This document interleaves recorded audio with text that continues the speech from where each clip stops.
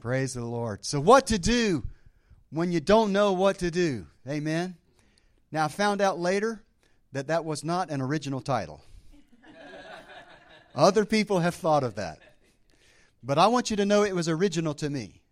And I was riding in my car praying in the Holy Ghost as I am wont to do. And the Lord said, tell the people what to do when they don't know what to do. I said, that's great, Lord. You're going to have to give that one to me. And I prayed in the Spirit, and I sat down with my phone, and within about 10 minutes, the Lord gave me a complete outline, and that's what I'm giving you right now. This is a message that came directly from the Holy Ghost.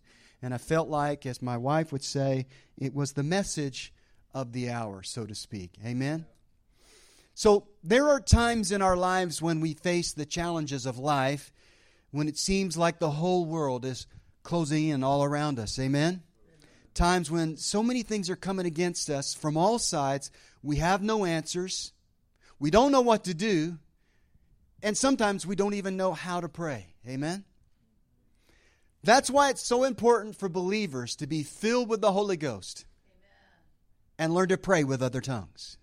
Now, that's not what this message is about, but I cannot let this pass without making this point. You need to be filled with the Holy Ghost, and you need to be talking in tongues. Specifically, you need to be praying in tongues to the Father God, so that your spirit hooks up with the Holy Spirit of God and prays divine intercession according to the will of God. It's the only time you know when you pray that you're praying a perfect prayer. Let me show you that in the Scriptures.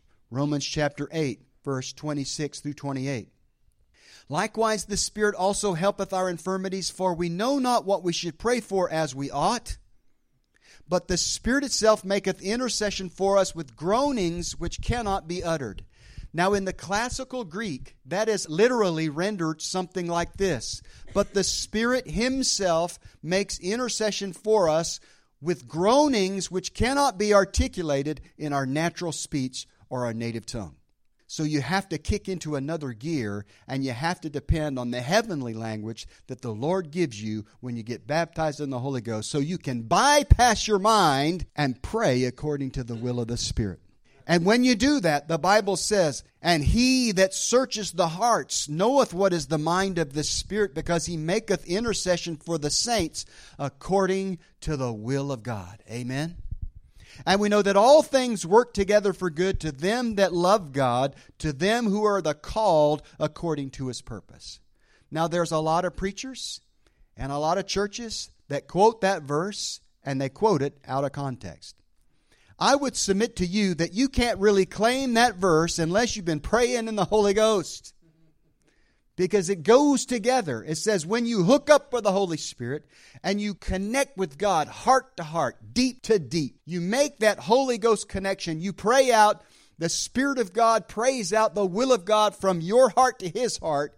When you do that, the Bible says, then everything will begin to work together for your good. Even the things the enemy brings to destroy you, God will turn them around and make them help you instead of hurt you. Amen? But back to the message, what to do when you don't know what to do. There will be times when we feel trapped, when it seems like there's no way out. Times when we face overwhelming odds, when victory seems unattainable. Times when it seems that all is lost, our future is bleak, and there's no hope of restoration or recovery. Now, we've all been there at one time or another, isn't that right? When those times come, we have to be ready. We need to know what to do. And one of the things I love so much about the Bible is the richness of the stories, the depth of its characters, the variety of the types of people, and the different battles that they faced. I dare say there's not one scenario you will face in this life that has not been faced by someone in the Bible in one form or another. The details might be different, the times might be different, the culture might be different, but the circumstances will sound all too familiar. Amen? That's why sometimes you need to turn to the Bible when you don't know what to do. Because inevitably, when you do, you'll find somebody who's been through what you're going through. Amen? and it'll chart the path to victory for you. Amen? We're going to start with Moses and the Israelites as they cross the Red Sea. In Exodus chapter 14, we read that the Egyptians became angry after they let the Israelites go, and Pharaoh ordered his army to track them down and destroy them. An army led by 600 chariots was in hot pursuit of the Israelites who were on foot. It wasn't long before they caught up with them, and the geography was such that they found themselves in what looked like a trap. They had mountains on either side of them, the Egyptian army behind them, and the Red Sea in front of them. Death at the hands of the Egyptians seemed inevitable. Amen? In the English Standard Version, verse 10, and we're going to read selected verses because it's a very lengthy passage here. When Pharaoh drew near, the people of Israel lifted up their eyes, and behold, the Egyptians were marching after them, and they feared greatly. And the people of Israel cried out to the Lord. That's the first thing you should do. Cry out to the Lord. But if you read later on, they started complaining about Moses. Cry out to the Lord and don't complain. That's my advice to you. Verse 13 says, "And Moses said to the people, Fear not, stand firm, and see the salvation of the Lord, which he will work for you today. For the Egyptians whom you see today, you shall never see again. The Lord will fight for you, and you have only to be silent." In other words, just be quiet and watch what God will do for you. Amen? Sometimes we need to shut our trap and just watch what God will do for us. We need to seek the Lord, keep our mouth shut, don't speak the problem, speak the solution. Amen? Hallelujah. Then verse 21, "Then Moses stretched out his hand over the sea, and the Lord drove the sea back by a strong east wind all night, and made the sea dry land, and the waters were divided. And the people of Israel went into the midst of the sea on dry ground, the waters being a wall to them on their right hand and on their left. The Egyptians pursued and went in after them into the midst of the sea, all Pharaoh's horses, his chariots, and his horsemen." Skip on down to verse 26. "Then the Lord said to Moses, Stretch out your hand over the sea, that the water may come back upon the Egyptians, upon their chariots, and upon their horsemen. So Moses stretched out his hand over the sea, and the sea returned to its normal course when the morning appeared. And as the Egyptians fled into it, the Lord threw the Egyptians into the midst of the sea." Verse 28, "The waters returned and covered the chariots and the horsemen and all the host of Pharaoh that had followed them into the sea. Not one of them remained. But the people of Israel walked on dry ground through the sea, the waters being a wall to them on their right hand and on their left. Thus the Lord saved Israel that day from the hand of the Egyptians, and Israel saw the Egyptians dead on the seashore." Amen. What a great deliverance. So what can we learn from this experience? You probably heard this since you were in Sunday school, but listen, we need to think about it. Sometimes God will lead you along a certain path. He will give you a certain assignment, knowing that you will be opposed, knowing that the enemy will do everything he can to disrupt, discourage, and defeat you before the plan of God can fully unfold before you. Isn't that right?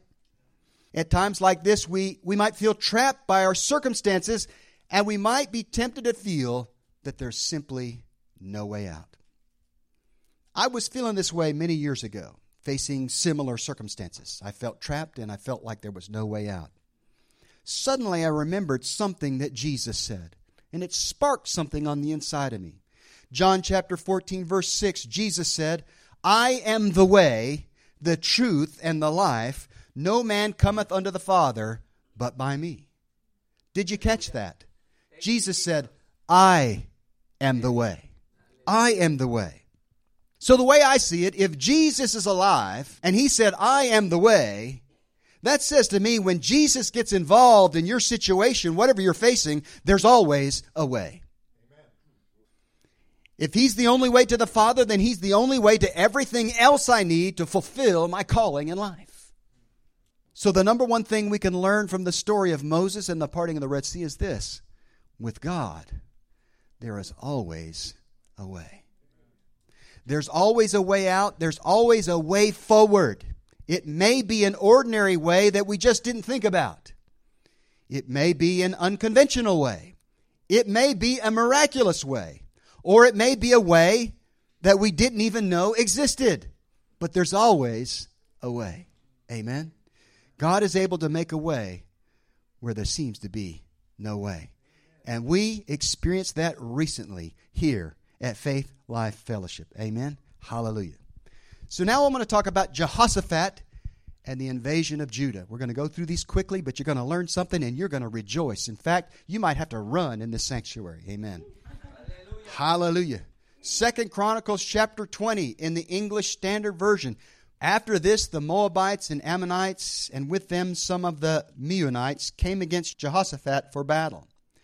Some men came and told Jehoshaphat, a great multitude is coming against you from Edom, from beyond the sea, and behold, they are in Hazazon Tamar, that is, En-gedi. Then Jehoshaphat was afraid and set his face to seek the Lord and proclaimed a fast throughout all Judah. And Judah assembled to seek help from the Lord. From all the cities of Judah they came to seek the Lord. And Jehoshaphat stood in the assembly of Judah and Jerusalem in the house of the Lord before the new court, and said, O Lord, God of our fathers, are you not God in heaven? You rule over all the kingdoms of the nations, and your hand are power and might, so that none is able to withstand you. And skip on down to verse 10. He's still praying. And now behold, the men of Ammon and Moab and Mount Seir, whom you would not let Israel invade when they came from the land of Egypt, and whom they avoided and did not destroy, behold, they reward us by coming to drive us out of your possession, which you've given us to inherit. Listen to this. Verse 12 is amazing. O our God, will you not execute judgment on them? For we are powerless against this great horde that is coming against us. We do not know what to do, but our eyes are on you. When you don't know what to do, fix your eyes on the Lord. Even if you have to say, like King Jehoshaphat said, Lord, I don't know what to do, but one thing I do know to do is turn my eyes on you and seek your face. There's a lesson in here for all of us. When you don't know what to do, keep your eyes on the Lord. The people of God were facing overwhelming odds. The armies of 3 nations were coming against them all at once. Jehoshaphat didn't know exactly what to do, but he knew enough to seek the counsel of the Lord. Amen. He proclaimed a fast, and they fasted and prayed until they heard from God. God spoke to them prophetically through a man by the name of Jehaziel. He was a Levite. He stood up and he prophesied that they would not have to fight against these armies. Verse 15, and he said, Listen, all Judah and inhabitants of Jerusalem and King Jehoshaphat. Thus says the Lord to you, do not be afraid and do not be dismayed at this great horde, for the battle is not yours, but God's. Amen. Hallelujah.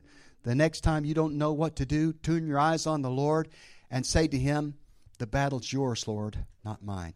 Just show me what to do. That's exactly what Jehoshaphat did. And at the leading of the Lord, Jehoshaphat instructed the Levites, the praisers, and the worshipers to lead the way as the armies of Judah approached the battlefield. And when they started praising the Lord caused the 3 invading armies to fight against one another, and they continued to fight against one another until they were completely destroyed. Praise God. When we praise the Lord, it sets the armies of our enemy in disarray. Amen. It's always appropriate to praise God, especially when you're facing difficulty and trial. When the armies of Judah came to a watchtower in the wilderness, they were able to survey the landscape and see what had befallen these 3 armies. And the Bible says, as far as the eye could see, all they saw was dead bodies. There was none of them left. They were completely routed and completely destroyed. And no Israelite even had to do so much as raise a spear, shoot an arrow, or raise a sword. God did it for them. Amen. All they did was praise God and worship him as they approached the battlefield. Glory to God. Amen. Hallelujah. Praise the Lord. Last of all, let's talk about David and Ziklag. You've probably heard Ziklag preached up one side and down the other. But there's so much we can learn from this story. David and his men were on the run from King Saul and living in exile with the Philistines. He and his band of 600 merry men had been given the city of Ziklag and were living there with their wives and with their families. After 3 days away, David and his men returned home to find that Ziklag had been sacked by the Amalekites. Let's pick it up at 1 Samuel chapter 30 in the King James Version. Verse 1. And it came to pass, when David and his men were come to Ziklag on the 3rd day, that the Amalekites had invaded the south and Ziklag, and smitten Ziklag, and burned it with fire, and had taken the women captives that were therein. They slew not any, either great or small, but carried them away, and went on their way. So David and his men came to the city, and behold, it was burned with fire, and their wives, and their sons, and their daughters were taken captives. Then David and the people that were with them lifted up their voice and wept, until they had no power to weep. You ever been in a situation that you just cried and cried and cried until you couldn't cry anymore? This is where they were. The depth of depression. Verse 5 says, And David's 2 wives were taken captives, Ahinoam the Jezreelitess, and Abigail, the wife of Nabal the Carmelite. And David was greatly distressed. You think? Hallelujah. For the people spake of stoning him, because the soul of all the people was grieved, every man for his sons and for his daughters. But David encouraged himself in the Lord his God. Now I know it's hard to do, but this was a man who was not born again and not Spirit-filled. He just had the Spirit upon. And somehow, some way, in the midst of this great tragedy, he was able to encourage himself in the Lord. Now, how much more should we, born-again, Spirit-filled believers, be able to do that? Speak to yourself. Say, self, straighten up. Be encouraged. The Lord is with you. He will see you through to victory. He will see you through to restoration. He will recover all that is lost. I imagine that's what David was saying to himself. He encouraged himself in the Lord. Sometimes you need to do that. Sometimes you are the number one cheerleader in your camp, and you need to sound off at times like this. Amen? Now, the women and the children represented the future for David and his men. In their minds, it was as if their future had been ripped out of their hands, and there was no hope of ever recovering what had been lost. Sometimes we feel like when the future is lost, there's no way it'll ever be recovered. They had no idea where to look for them. And really, they didn't have any idea whether they were still alive. They were in the depths of despair. But even in the face of mutiny by his men, David found the strength to encourage himself in the Lord. And he immediately sought the counsel of the Lord. Verse 7. And David said to Abiathar the priest, Ahimelech's son, I pray thee, bring me hither the ephod. And Abiathar brought thither the ephod to David. Ephod, ephod, I'm not sure how to pronounce that. And David inquired at the Lord, saying, Shall I pursue after this troop? Shall I overtake them? And he answered him, Pursue, for thou shalt surely overtake them, and without fail recover all. So armed with the promise of the Lord, David launched an expedition to find and recover all that had been lost. They came across an Egyptian servant in the wilderness who was left behind sick by the Amalekites, and he was able to lead them to the place where the Amalekites were camped. Now remember, in Jehoshaphat's case, they didn't have to fight. But I think this is a teaching moment. God doesn't answer the same way every time. He's not going to deliver you the same way every time. Sometimes you won't have to fight, but sometimes you will have to fight. Sometimes he'll say, just be still and watch me work. Other times he'll say, get out there and fight until you achieve victory. This is one of those times. Verse 17. David knew he was going to have to fight when he found these guys. He knew he was going to have to rescue all those women and children from the hands of the Amalekites. And David smote them from the twilight even unto the evening of the next day. And there escaped not a man of them, save 400 young men, which rode upon camels and fled. Now, this is a sidebar, but I find it interesting. Not a man was left except for 400 guys that took off on camels. Okay, all right. I'm sort of a military guy, so I'm thinking, okay, David only has 600 men, and if you read the story, he left 200 by the stuff. So he's only got 400 men. So he must have wiped out a force that was much greater than 400, if only 400 escaped. Glory to God. So it was a tremendous victory, but he still had to fight. How many know, even though he had to fight, the Lord was with him if he whipped an army that was much greater than his army? Hallelujah. Glory to God. And David recovered all that the Amalekites had carried away, and David rescued his 2 wives. And there was nothing lacking to them, neither small nor great, neither sons nor daughters, neither spoil nor anything that they had taken to them. David recovered all. And if you read the story, he not only recovered all, but he took all the spoil of the enemy, all the flocks, all the herds, all the things of value that he found on the dead bodies of the men that they smote. Isn't that a good biblical word? Smote them from morning to evening. Amen. Until none of them were left. They were all smitten. Hallelujah. By David and his men. Glory to God.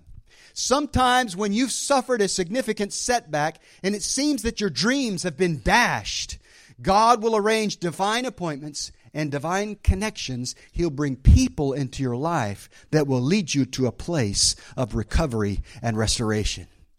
He'll help you recover all that was lost and even add to what was lost on top of what you have. Amen? That's the God we serve. Glory to God. I have had this happen in my life. I have been in a place where it seemed that all was lost and my dreams were dashed. And God brought key people into my life, into the life of me and my wife, that helped us chart a path to restoration and recovery. And if God did it for me, He can do it for you. Amen. Glory to God.